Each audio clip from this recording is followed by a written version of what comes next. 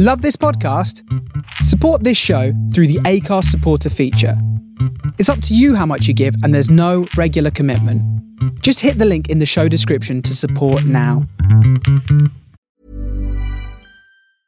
Ready to pop the question? The jewelers at BlueNile.com have got sparkle down to a science with beautiful lab-grown diamonds worthy of your most brilliant moments. Their lab-grown diamonds are independently graded and guaranteed identical to natural diamonds, and they're ready to ship to your door. Go to BlueNile.com and use promo code LISTEN to get $50 off your purchase of $500 or more. That's code LISTEN at BlueNile.com for $50 off. BlueNile.com, code LISTEN. There's never been a faster or easier way to start your weight loss journey than with PlushCare. PlushCare accepts most insurance plans and gives you online access to board-certified physicians who can prescribe FDA-approved weight loss medications like Wegovy and Zepbound for those who qualify. Take charge of your health and speak with a board-certified physician about a weight loss plan that's right for you. Get started today at plushcare.com/weight-loss. That's plushcare.com/weight-loss. plushcare.com/weight-loss.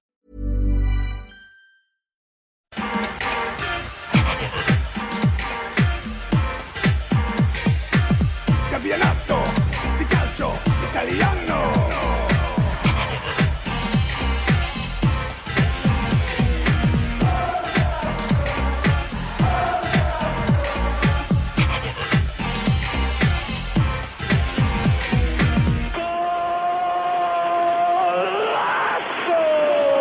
Hello and welcome along to the latest Forza Italian football podcast. As ever, I'm your host, Conor Clancy.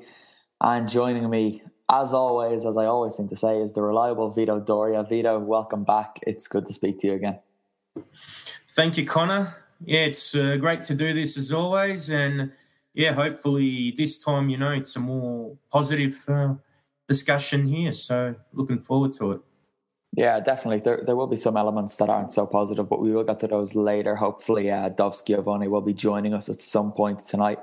He was, of course, at San Siro tonight, Fiorentina this morning, and even the Verona derby last night. So he'll have plenty to say when he comes on. Vito, we usually start things off by talking about the league leaders, and we're going to stick to that format tonight, despite the league leaders having changed this weekend. Juventus are top. Still have a game in hand over Napoli and a 1-point advantage, and it looks like they're going to put some serious daylight between themselves and the Partenopei when they play Atalanta this midweek. It's on Wednesday night. Vito, this was just, as we always seem to say about Juve, a straightforward, business as usual 2-0 win against middling opposition. Is there anything more really that's worth saying about this game? Not particularly. The only thing that would really be worth mentioning is that Dybala scored both goals, and now he's got 4 goals in his last 3 competitive appearances. So that's a real confidence booster for the Bianconeri, and of course for Dybala himself. After the injury layoff, it's great to see him returning to form because he is a genuine match winner. And although I think Juve in general aren't a great team to watch, he's still a player in particular that people should keep their eyes on because he can provide some magical moments, especially with that free kick. Yeah, that was brilliant. And he probably could have had a hat-trick. He missed another chance late on, but he did get 2. Gonzalo Higuain was instrumental in assisting him for the second goal. I thought Higuain was brilliant for that. He got the ball with his back to goal, about 20 yards out. And he managed to draw 2 or 3 of the Udinese players onto him, which just freed up the space for Dybala. And Higuain played an excellent no-look pass into the box, and Dybala couldn't really miss from there. But as we said, Juve are top. We've discussed Juve being top of Serie A for about 7 years now, so I don't want to talk about Juve in a Serie A context. I want to talk about them in Europe because they beat Spurs despite for an hour or so not looking like they had any hope of scoring once, never mind twice to turn that game around. Do we really think that Juve can go all the way to the final again in Europe this year, or are they not as good as they have been in previous years? What do you think about them? In my view, they're not as good as they have been in previous years, and I thought last year was perhaps the best opportunity to do so. If they have a chance of making the final again, They would need Higuain and Dybala to really be outstanding and remain in form.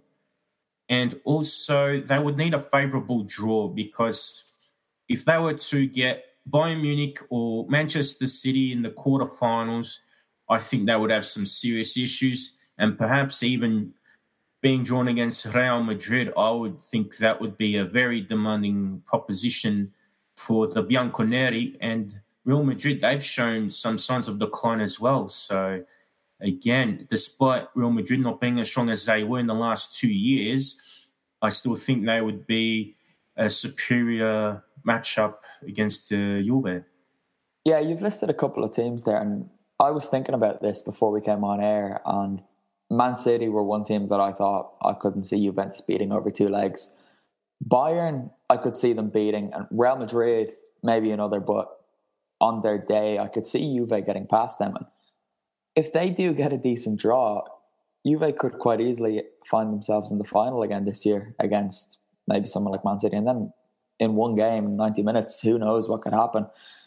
It's probably fair to say that Juve weren't all that great against Spurs, despite eventually going through. And there were probably only about 25, 30 minutes of the, 180 altogether where they actually came out on top. But they just know how to win these games. It doesn't matter who they come up against. These teams that play great football, Spurs get a lot of credit in England, but Juve just know how to win. They know how to just completely cut the other team off. The psychological battles that they win all over the pitch. You saw as soon as Juve got level the other night, they were celebrating every tackle.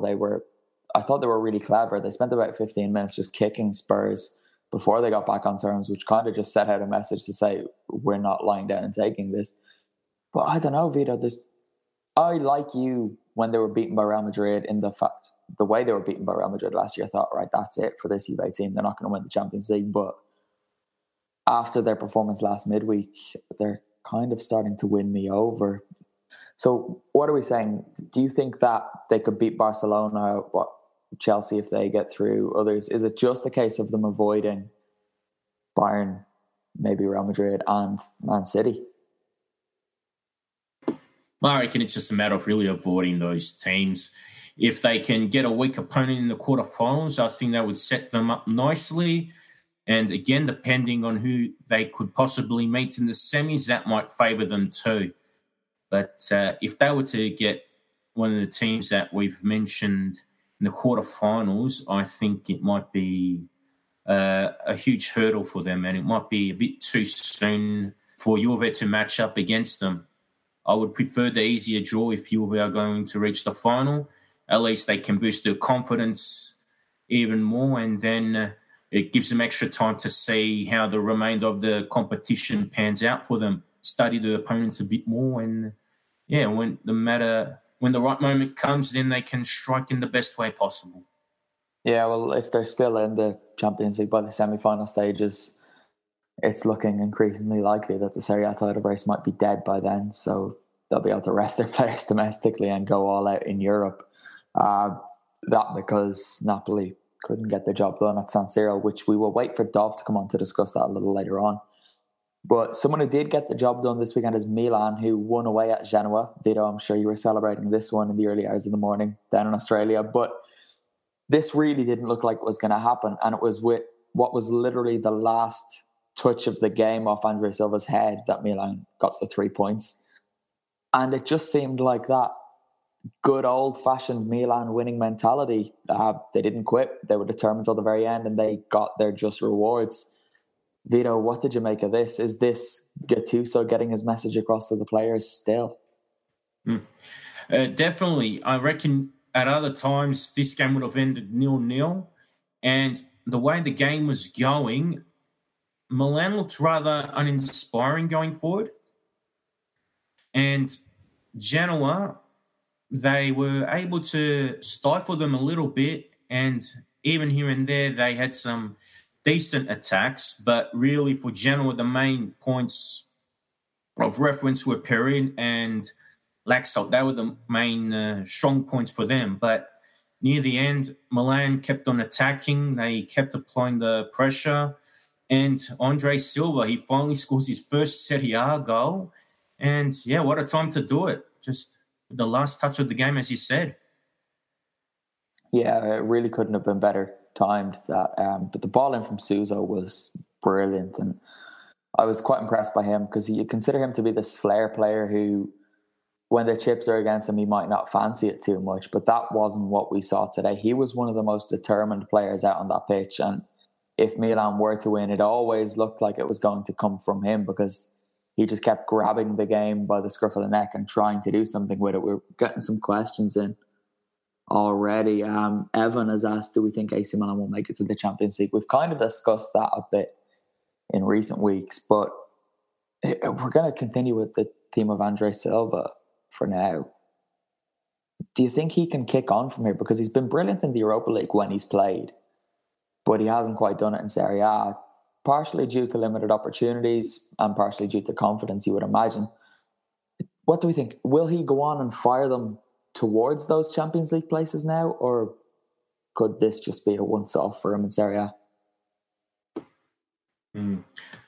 Not particularly easy to predict this on the basis of one particular game, but what I would like to see is that this is the confidence booster he needs. And I've noticed with strikers these days, more so than in previous decades, that you really do need that confidence or that stability to provide that scoring run and scoring consistently. So I'm hoping that he does keep scoring, and I reckon it's very important for Milan to have him score regularly from now on because they need that competition in the front line. It's great to see Cutrone develop, and Andre Silva, despite his goals in the Europa League, was struggling to score in Serie A. So hopefully now there are two strikers who can perform in both Serie A and the Europa League that provide goals for Milan and, of course, keep Nikola Kalinic on the bench. So, we got to make sure, Gattuso has to make sure that Kalinic is now the third choice striker from now on.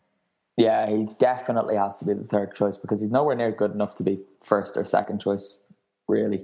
Andre Silva is obviously quite a good player, and I do hope that it was just a confidence issue for him in Serie A because he's definitely got all the ingredients there to go on and become a really good player for them if he sticks around for any longer than the summer, which you would really hope that he does because they can do something there. And Cutrone has been really good this year, but there's no way Milan would have expected this. So it's been kind of a blessing for them that he's been able to carry the load of the other two when he's been playing because, again, I don't think anybody saw his form coming. What do we think then? We might as well get to that question. Evan might not have been listening in recent weeks. Do you think that Milan can get the Champions League places, Vito? I reckon it's probable at this stage, and that's because they're in good form, but also Inter and Lazio are not stringing the wins like they used to. So I reckon with them not being able to collect wins on a consistent basis, that puts things in the Rossoneri's favour, and I believe they can still maintain the momentum. You would hope so. Obviously, the derby not going ahead last week kind of changes how this conversation should be, but we'll probably get into that a little bit more when Dov comes on. He's almost ready to go as I can make out. He's looking for a spot in San Siro to join us from. Jax has joined the comments. Jax, welcome along. CM Fox has been here from the start. We're missing Phil because he's in the army or something now. Roma Torino got things kicked off on the Friday night, and Roma won what I thought was 2-0 because it switched off early, but it was 3-0, and the Giallorossi look like they're getting things back together after a couple of sticky patches since Christmas. But, Vito, is it more so against the Roman clubs that Milan will need to overcome this battle for fourth place against? Because I can't see Inter doing it the way they've been playing lately. So Roma nailed on for top four, or is it not quite that easy? Well, knowing Roma's history, I think they can still find a way to bottle it and mess it up. But I think when you look at the other teams in Serie A, I reckon Roma should be able to hold on to a Champions League spot. And in the last month or so, they've been able to get some good results as well. So, at least based on the recent weeks, I reckon the Giallorossi can hold on for a Champions League spot. And now the scoring more goals than what they were in the first half of the season. First half of the season, they were winning a lot of games, 1-0 or 2-0, a lot of low-scoring ones. But now they've got extra goals. We have our third member, Dov Schiavone, has come on. Dov, can you hear me? I can hear you. Can you hear me? Yeah, loud and clear. It's good to hear from you. We were just talking about Roma Torino. So we'll keep talking about this if you want to settle down there in the San Siro. But Vito, I'm settled down. Here I am. There we go. I managed to get the technology to work. There it is. Everybody can see it, right? Yeah, you look great. The San Siro looks nice and illuminated in the background. It says blue. I'm trying this is difficult because I've got a tiny wee thing. The lights are coming from over there. There we go. I've got blue coming at my head. Lovely. We can get the cylinders in the background again. So is that better? Do you like the cylinders? Right, okay. Yeah, people know that we're out on the ground then. Right. Yeah. Dov, let's not talk about Roma anymore because you are at San Siro for a reason. Inter Napoli was that reason, and it was scoreless for the second time this season. Yeah. It was mistake-laden would be the adjective I'd use to describe it. Both teams... Particularly, like Napoli, you expect better from them, but I think that's a hangover from the Roma game and where they're at mentally.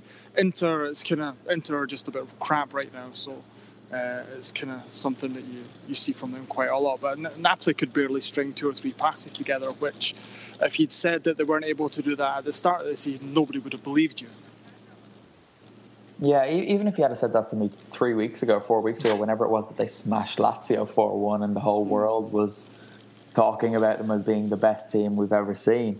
But Dov, you might have a different picture of this from being at the stadium and being able to watch the shape throughout. But it looked like Inter were just trying to get out of there alive with a point. And they set up, as they did the first time the two played, just to keep it at 0-0 and hopefully maybe Icardi could produce something on the break. Should Spalletti be aiming for more, given what Inter spent, the size of Inter as a club, and they have Champions League ambitions themselves, seeing what Roma did to Napoli last week? Does Spalletti not have something of a responsibility to try and win games like this? It does and it doesn't, because the thing with Inter is that they're functional. They don't have somebody that can produce a moment of magic. Like Icardi's not a player that can produce a moment of magic. He's basically the finisher. So you need Perisic or Candreva or Rafinha or somebody else to produce the moment of magic, and then he's on the end that'll score the goal.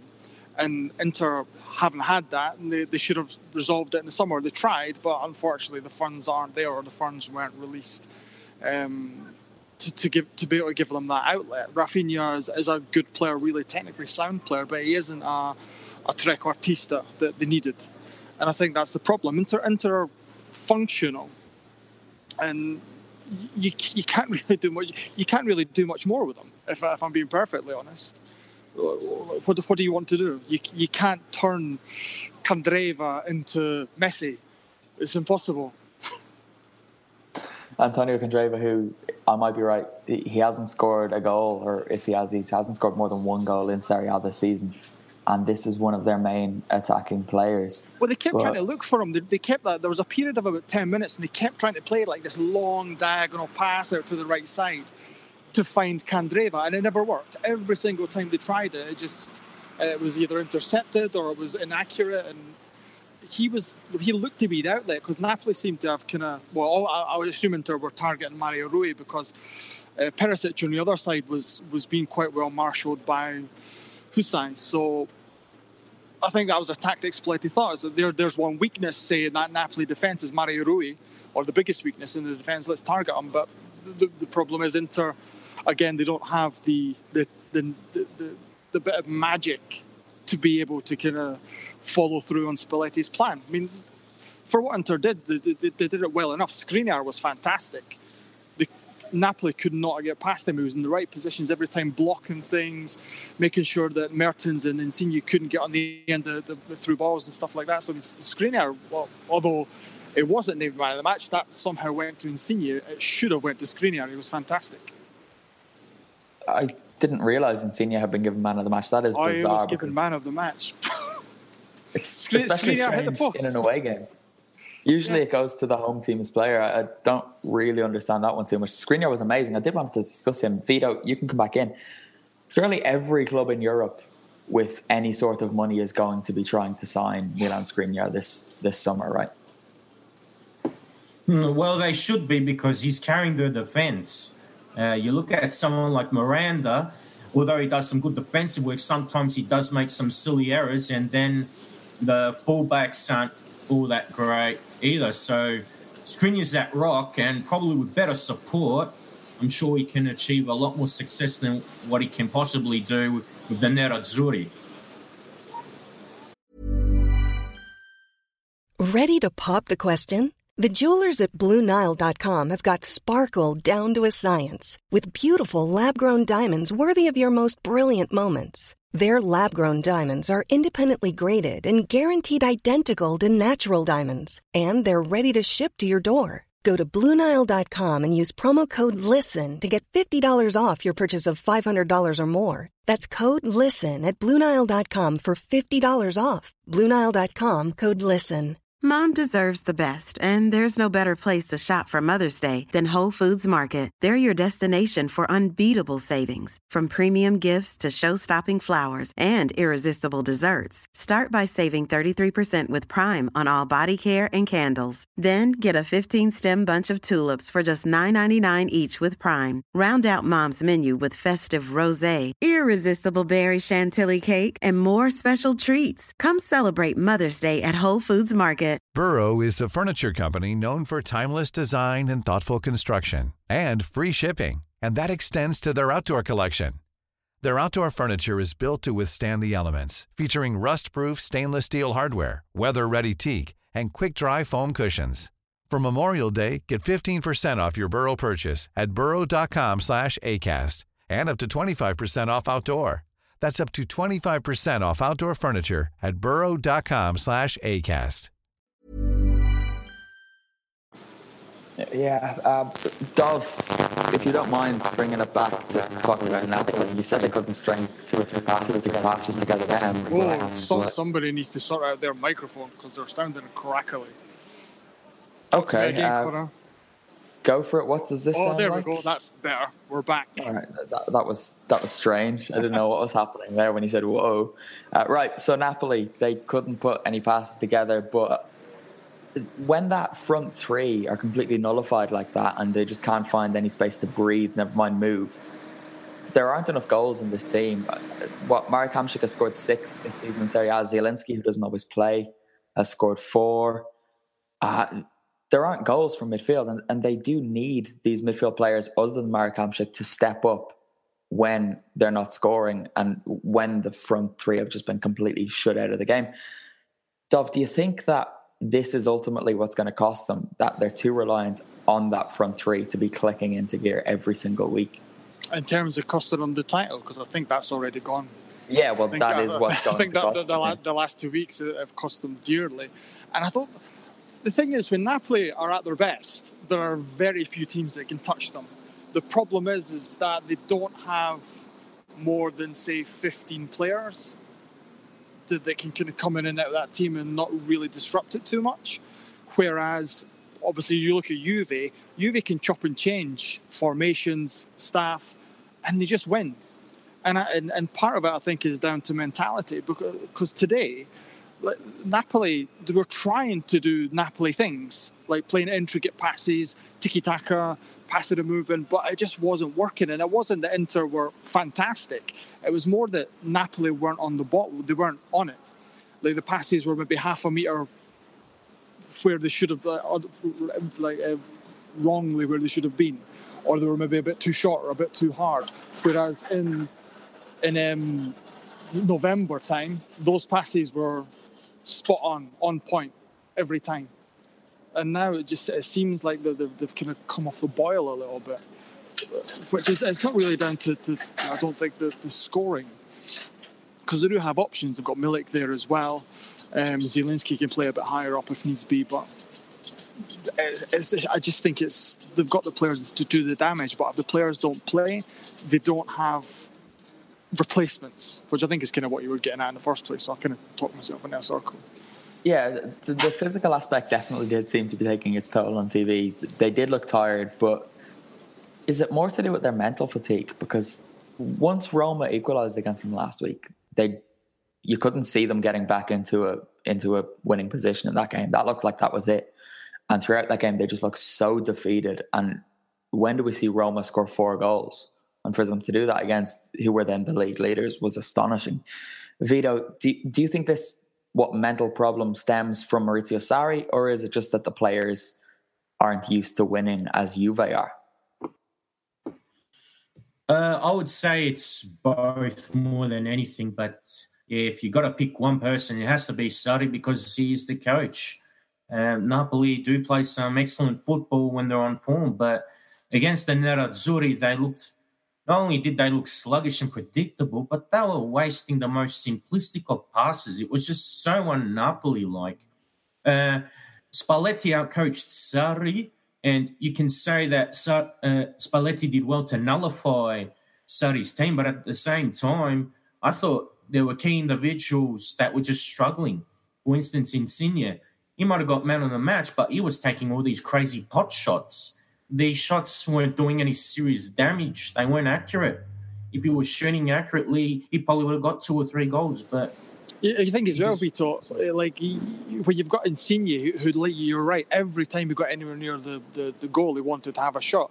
Whereas maybe earlier in the season, they wouldn't have shot it. I thought, right, I'll pass it to Mertens, and Mertens will score, and we'll be 1-up, and then everybody's happy. But it seems like, and I've noticed in the last few games that he just every time he gets on that right side, he's doing a El Shaarawy cut in and shoot, and it's good when it comes off, but it doesn't come off often enough.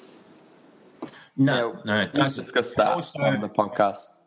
We've discussed that on the podcast many times this season. Whenever it's not going well for Napoli, Insigne reverts to type and does that, as he did last season a lot. He just looks like he's not matured as much as he should at this age. He's got a lot of talent, don't get me wrong, but you'd have to question why that's not been drilled out of him by now, because he's not a kid anymore. And El Shaarawy, as you mentioned, has grown out of that to an extent, more so than Lorenzo Insigne has, which just seems ridiculous because Insigne has far more talent than El Shaarawy ever showed. We're going to move on for this now because we've spoken about Napoli enough this season. Dov, you were in Florence, not only this wait. Did you not talk about Chievo? Can we talk about Chievo for 5 minutes? Yeah, we'll go to the Chievo after Fiorentina, or do you want to get them out of the way now? I want to get them out of the way. Go on, Vito. Go on. No, I was going to say it was going to sink in because we'll talk about the relegation battle, because I think it all ties in with a few other results. Well, it does, because that game was garbage. Not just the result, but the entire match was awful. Which is this now, the Derby della Scala? Yeah, the Derby della Scala. Oh my God, I've not seen such a bad game of football for a long time. You went to see Hellas Verona against Chievo. What did you expect to see? Hold on, the derby, it's a derby. It's always good. It's feisty. I like a good derby, but this one was it was a damp squib. And obviously, Verona are crap in general, and Chievo are going through a bit of a bad time right now. So obviously I was expecting some Giaccherini magic, some Bobby English goal-scoring exploits. None of it happened. It was just horrid stuff, which the 2-hour drive was certainly not worth. No, absolutely not. We do have a 2 hours there, fan. 2 hours back. I said a Chievo. We do have a Hellas Verona fan who comments every week, Dov, and he's here now. Hello. You won't like this comment. He says, Chievo got what they deserved, the donkeys. Hellas will send them down now. Do you want to respond? Well, I was kind of thinking that when after the game, because Verona are now 3 points behind Chievo. Chievo are on. Actually, here's the statistic which worries me a lot. Chievo have conceded more goals this season than I think they have in any season in the last 10 years. And Chievo basically always base their kind of Serie A survival on having an amazing defence. That's how they've managed to stay up. But their defence has been solid. There are seasons where they'll maybe finish 11th, 12th, and have a defence almost as good as the teams that are finishing in the top 4. They just don't score enough. But now the problem is they're shipping loads of goals and they're not scoring any, which is causing them to be dragged into the relegation zone. I don't think they've won in 11 games. It's tough. And Mr. Hellas Verona fan, I can't see your name, so I don't know who you are. Hellas Verona are worse. Hellas Verona are a god-awful team. Oh my God. And they got a good goal. I'll grant you that. Caracciolo took it well, but Christ, Verona are bad as well. So they got the worst coach, Pecchia. Zengen Gattuso are still better.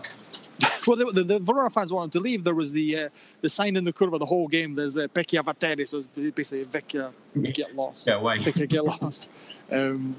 So they don't like him either, and it's uninspiring to say the least. Dov, you might have just picked the fight with the wrong guy, because from what we've seen in the comments in recent weeks, CM Fox is not one to mess with, and you've riled him up now, and now the other commenters are picking on him too. When you're Verona's number 2 team, I mean, things kind of get to you a little, I suppose. Come on. Chievo are not Verona's number 1 team. Well, they are. If you look at the league table, they're actually above Hellas. That means they're the best team in the city. Logic. All right, we'll let CM Fox come for you. What's your Twitter handle? @DovSchiavone? It is, but I don't go on Twitter much, so... All right. Fill up his notifications for when he does go on CM Fox. Dov, you were in Florence. I was. And that was a touching day, not only today, but also on Thursday, where you were at Davide Astori's funeral. Yes. Do you want to start by talking about Thursday? You put a video up on this very YouTube channel, but set the scene for people who haven't seen that yet. Yeah, well, if you're not watching it, go and watch it. I went down with Vieri Capretta, who was on last week, who you should all know. Obviously, it's kind of one of those things. We didn't really know what to expect. We kind of knew what was happening, but we didn't really know kind of what the fans would be like, how many people would be there. But outside the stadium, there was the funeral procession, if you like, the hearse drove by the stadium, and the kind of people, obviously. I don't know if this is a thing, but everybody was kind of touching the hearse. I didn't touch it because I find that a bit creepy. But they were all kind of touching the hearse, and when it went past, it's just kind of one of those emotional things where it's not really kind of affected. Like Astori's death, obviously it's sad, but it's not affected me in kind of an emotional way where I want to break down and cry, because I have no affiliation to Fiorentina. I'd only met Astori a couple of times, very very briefly, but then when you see a coffin and a hearse driving by, it just gets to you. You kind of choke up a little bit. Probably worse for Vieri, given he's a Fiorentina fan. Then, obviously, after that, we went to the centre of Florence in the Basilica di Santa Croce, where obviously everybody will have seen the images of the 10,000 people outside the Basilica, everybody inside. And this was another one. It was done so well. The sermon was fantastic. The Cardinal gave a great speech. Milan Badel's speech was fantastic, where he basically said that the Davide Astori, he was the guy that turned the light on first, and then said that he is the light, which was great. And then after that, everybody kind of started tearing up and stuff as well. And Astori's brother tried to do a eulogy, but he got about 2 sentences in and just broke down, which is obviously completely understandable. And then as the coffin was brought out of the Basilica, the ultras who were standing at the side had moved around so that they were standing kind of in the middle of the crowd and just came and formed a line with their flags. And then when the coffin was brought out, started waving their flags, lit off loads of purple smoke bombs, and then you heard the crowd going crazy, singing the Fiorentina songs, chanting Davide Astori's name. And it's just such an emotive thing. It's something that kind of brought the whole city together in mourning. It's obviously you don't want to bring a whole city together for somebody dying, but everybody in the city is kind of pulling in the same direction. And on Thursday, after that, I had to do the Milan Europa League game, and I was just destroyed, like mentally destroyed. Like I could barely concentrate, and I was just so kind of overwhelmed by it all, and I didn't expect to be, if I'm being perfectly honest. So that was Thursday, and that was a tough day. One of the toughest days I've ever had doing this job. Yeah, knowing you're not the type of person I would expect to be moved by absolutely anything. So when I saw you say that you were emotionally touched by it, I was shocked, and it kind of says a lot about how touching. I am a nice person, everybody. Don't listen to him. I am really. I'm doubtful that you have any sort of feelings whatsoever, though. I did have them once. Back when you were a young guy, yeah? When I was young. Right. Football does just kind of have a habit of getting things right sometimes, though. And today, I think, was one of those, because it came across on the TV, and I know the microphones play a part in this, but there was absolutely no sound whatsoever in the Artemio Franchi before kickoff. And you could hear the players high-fiving and shaking hands before the game, which it was almost eerie watching it. And just there wasn't a sound, and then they stopped the game in the 13th minute. And then Victor Hugo, obviously, who came into the team because the story is no longer there, scored the only goal. He wears number 31 on his back, reversed his 13 for a story. It was another statistic that goes with the symmetry. Hugo was also the 13th Fiorentina player to score in Serie A this season. There you go. One of those crazy days, but I think it was a result that everyone associated with football kind of wanted to see. As much as we like Benevento, I think everyone was happy for Fiorentina to kind of get themselves back on their feet. Dov, again, sorry to bring it back to you again, but one thing that was also striking, you might have tweeted a photo of this, was when the final whistle went, all the players, Benevento and Fiorentina, they just fell to their feet. Yeah, all of them. They were kind of sat almost directly, or they were sat, but they were sat almost directly in front of me, and literally as soon as the referee blew the whistle, they just all collapsed, all of them. And it was just, you could see that it was like a sense of relief,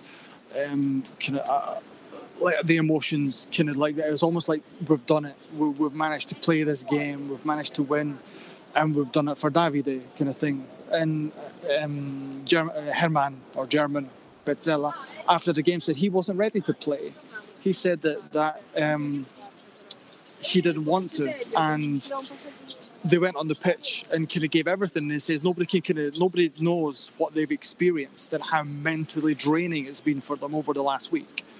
And you can just see every single player there at the final whistle, just they had given everything, literally, physically, mentally, emotionally, everything they had given.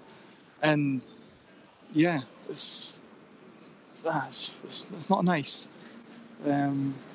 Although the best thing, and it took me halfway through the game to notice this, the team sheet. And on the team sheet, obviously, you get the list of players, and then they put the players in their formations. And they had kind of shuffled the players around on the Fiorentina's formation to leave a big space where Davide Astori would be. Which I was like, that's kind of the little things that matter almost. Yeah, it was a really nice touch. I did like that you put up the photo of that. And it took me a while to kind of notice what you were talking about. When I saw it, it was like, there's 11 players. What's he on about? I saw the little gap. There's that big space. There's a big space because they're. I don't know. I can't remember what Vieri said last week, but it's like of all the players it could have happened to at Fiorentina, it's the one player that the fans actually care about, and it's the captain. Like it could have been the squad player or the new signing or something like that, but it's literally the one player that the Fiorentina fans actually cared about, which makes it even more sad. That kind of touches on all the tributes that poured in were about who he was as a man rather than the fact that he was a footballer, which again says quite a lot about him.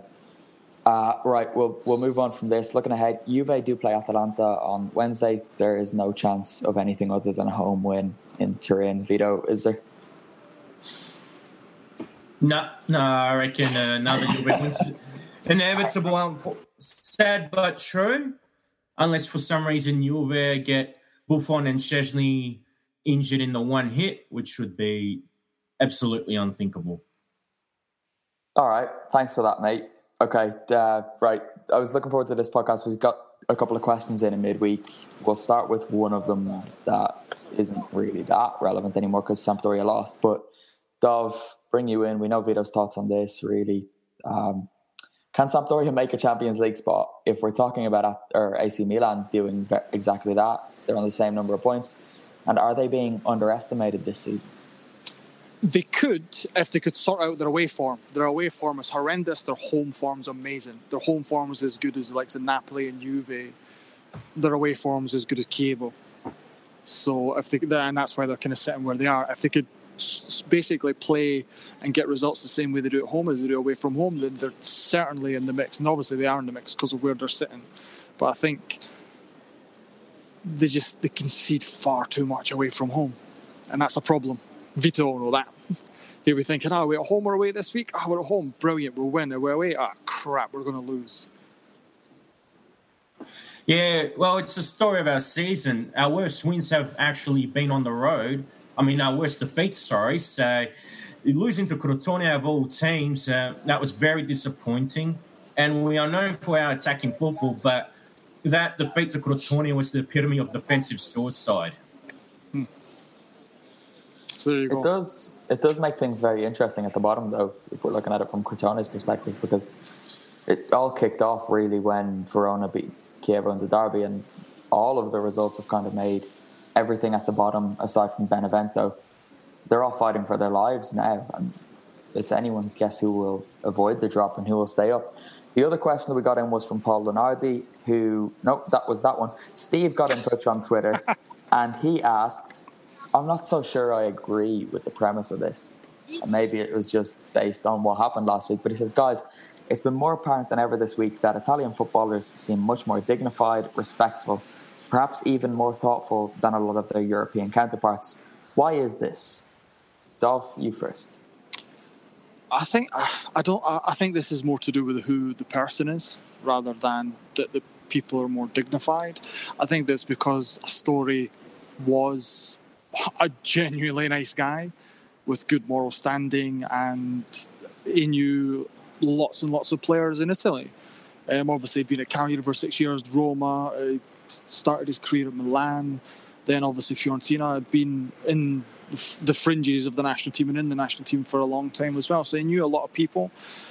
And if you're a genuinely nice guy, which I've spoken to people that know him personally, and no one has a bad word to say about him. And I think that helps when you've got a guy who's so kind of universally liked. Then you're not going to have people calling him an asshole or anything like that. So I think if it was somebody else, I don't know, maybe say Cassano or something like that is kind of a bit disagreeable, then maybe it wouldn't be kind of maybe they wouldn't be as nice as what they're being. Let's say that. Yeah, I think the tributes pouring into Cassano would be from very different people, and the stories would contain very different details. Well, Ferrero, the Nutella maker, would be a bit annoyed because he'd lose half his business.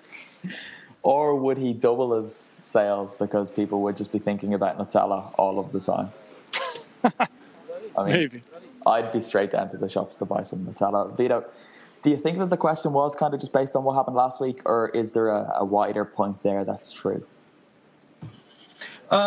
Look, I reckon it does depend on the person as well. So, of course, the Astori and Cassano comparison makes a lot of sense. I think with Astori being one of the nice guys, those tributes are just naturally going to blow in. But if I was going to say it was like a cultural thing, perhaps you can say that, just the way Italians are as people. And I think this also extends to the diaspora as well, just very... maybe it's the religious upbringing, I don't know, or just Italian society in general. When it comes to sentimental and emotive situations, I think the Italian people just generally know how to bond together and reunite in times of grief. And I think, although, it's Astori, he's not someone with... it wasn't just relatives, people who weren't related to him, but I think it even ties down to Italian family values, just being very close-knit people and showing respect, loyalty, good virtues, and perhaps even just general human behaviour, just good mateship, which I think is not exclusively Italian. It just belongs to humans in general. So, but I do think Italians in particular, they do have that greater emotional attachment in comparison to other cultures and other peoples in the world. All right, guys. I think that's it for this week then. Dov, thank you for joining us after a busy 24 hours. Pleasure. I cannot wait to go to sleep. Yeah, go get yourself home. It's not too far of a walk for you from there. Vito, thank you very much as ever. No worries, Connor. All right, guys, of course, tune in same time again next week. 11:30 Central European time, 10:30 UK time. Work it out yourself from there. Thanks, Austin. He's complimented the show. Do come back next week in the comments, guys. It does make things a lot easier. We appreciate and love you more than those who just download the audio. But of course, do that as well to give us them numbers. Dov is waving goodbye. So that's all that there is for me to say other than ciao for now. Ciao, ciao.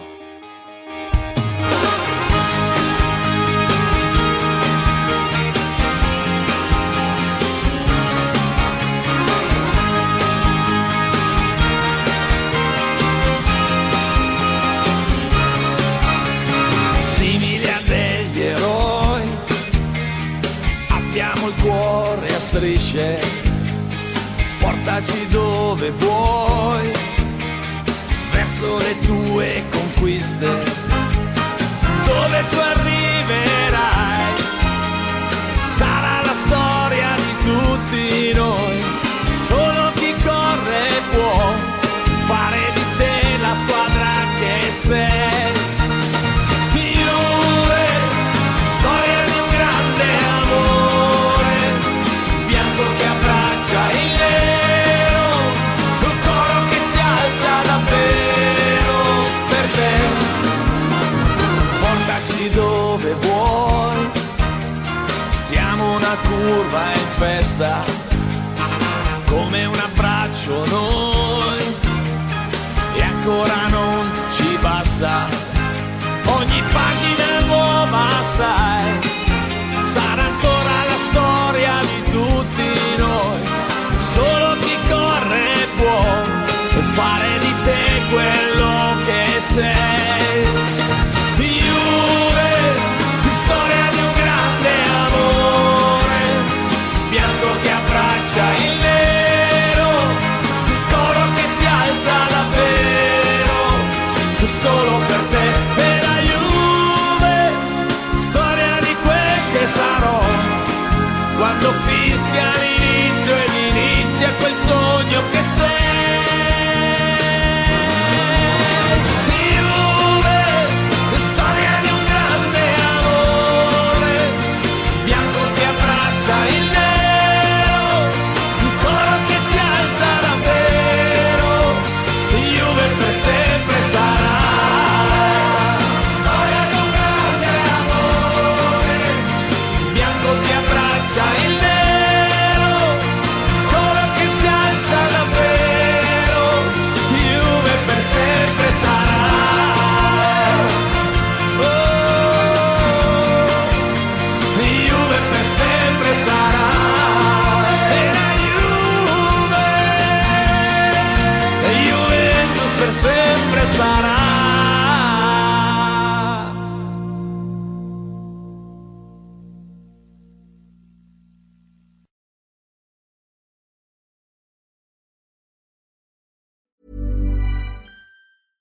Flexibility is great. That's why there's yoga. Flexibility for your insurance coverage is great too. That's why there's United Healthcare Insurance Plans. Underwritten by Golden Rule Insurance Company, United Healthcare Insurance Plans offer flexible, budget-friendly coverage for medical, vision, dental, and more. One of these plans may be right for you if you're, say, between jobs, coming off your parents' plan, turning a side hustle into a full hustle, or even missed open enrollment. Want more flexibility? Find out more about United Healthcare Insurance Plans at uh1.com. Mom deserves the best, and there's no better place to shop for Mother's Day than Whole Foods Market. They're your destination for unbeatable savings, from premium gifts to show-stopping flowers and irresistible desserts. Start by saving 33% with Prime on all body care and candles. Then get a 15-stem bunch of tulips for just $9.99 each with Prime. Round out Mom's menu with festive rosé, irresistible berry chantilly cake, and more special treats. Come celebrate Mother's Day at Whole Foods Market.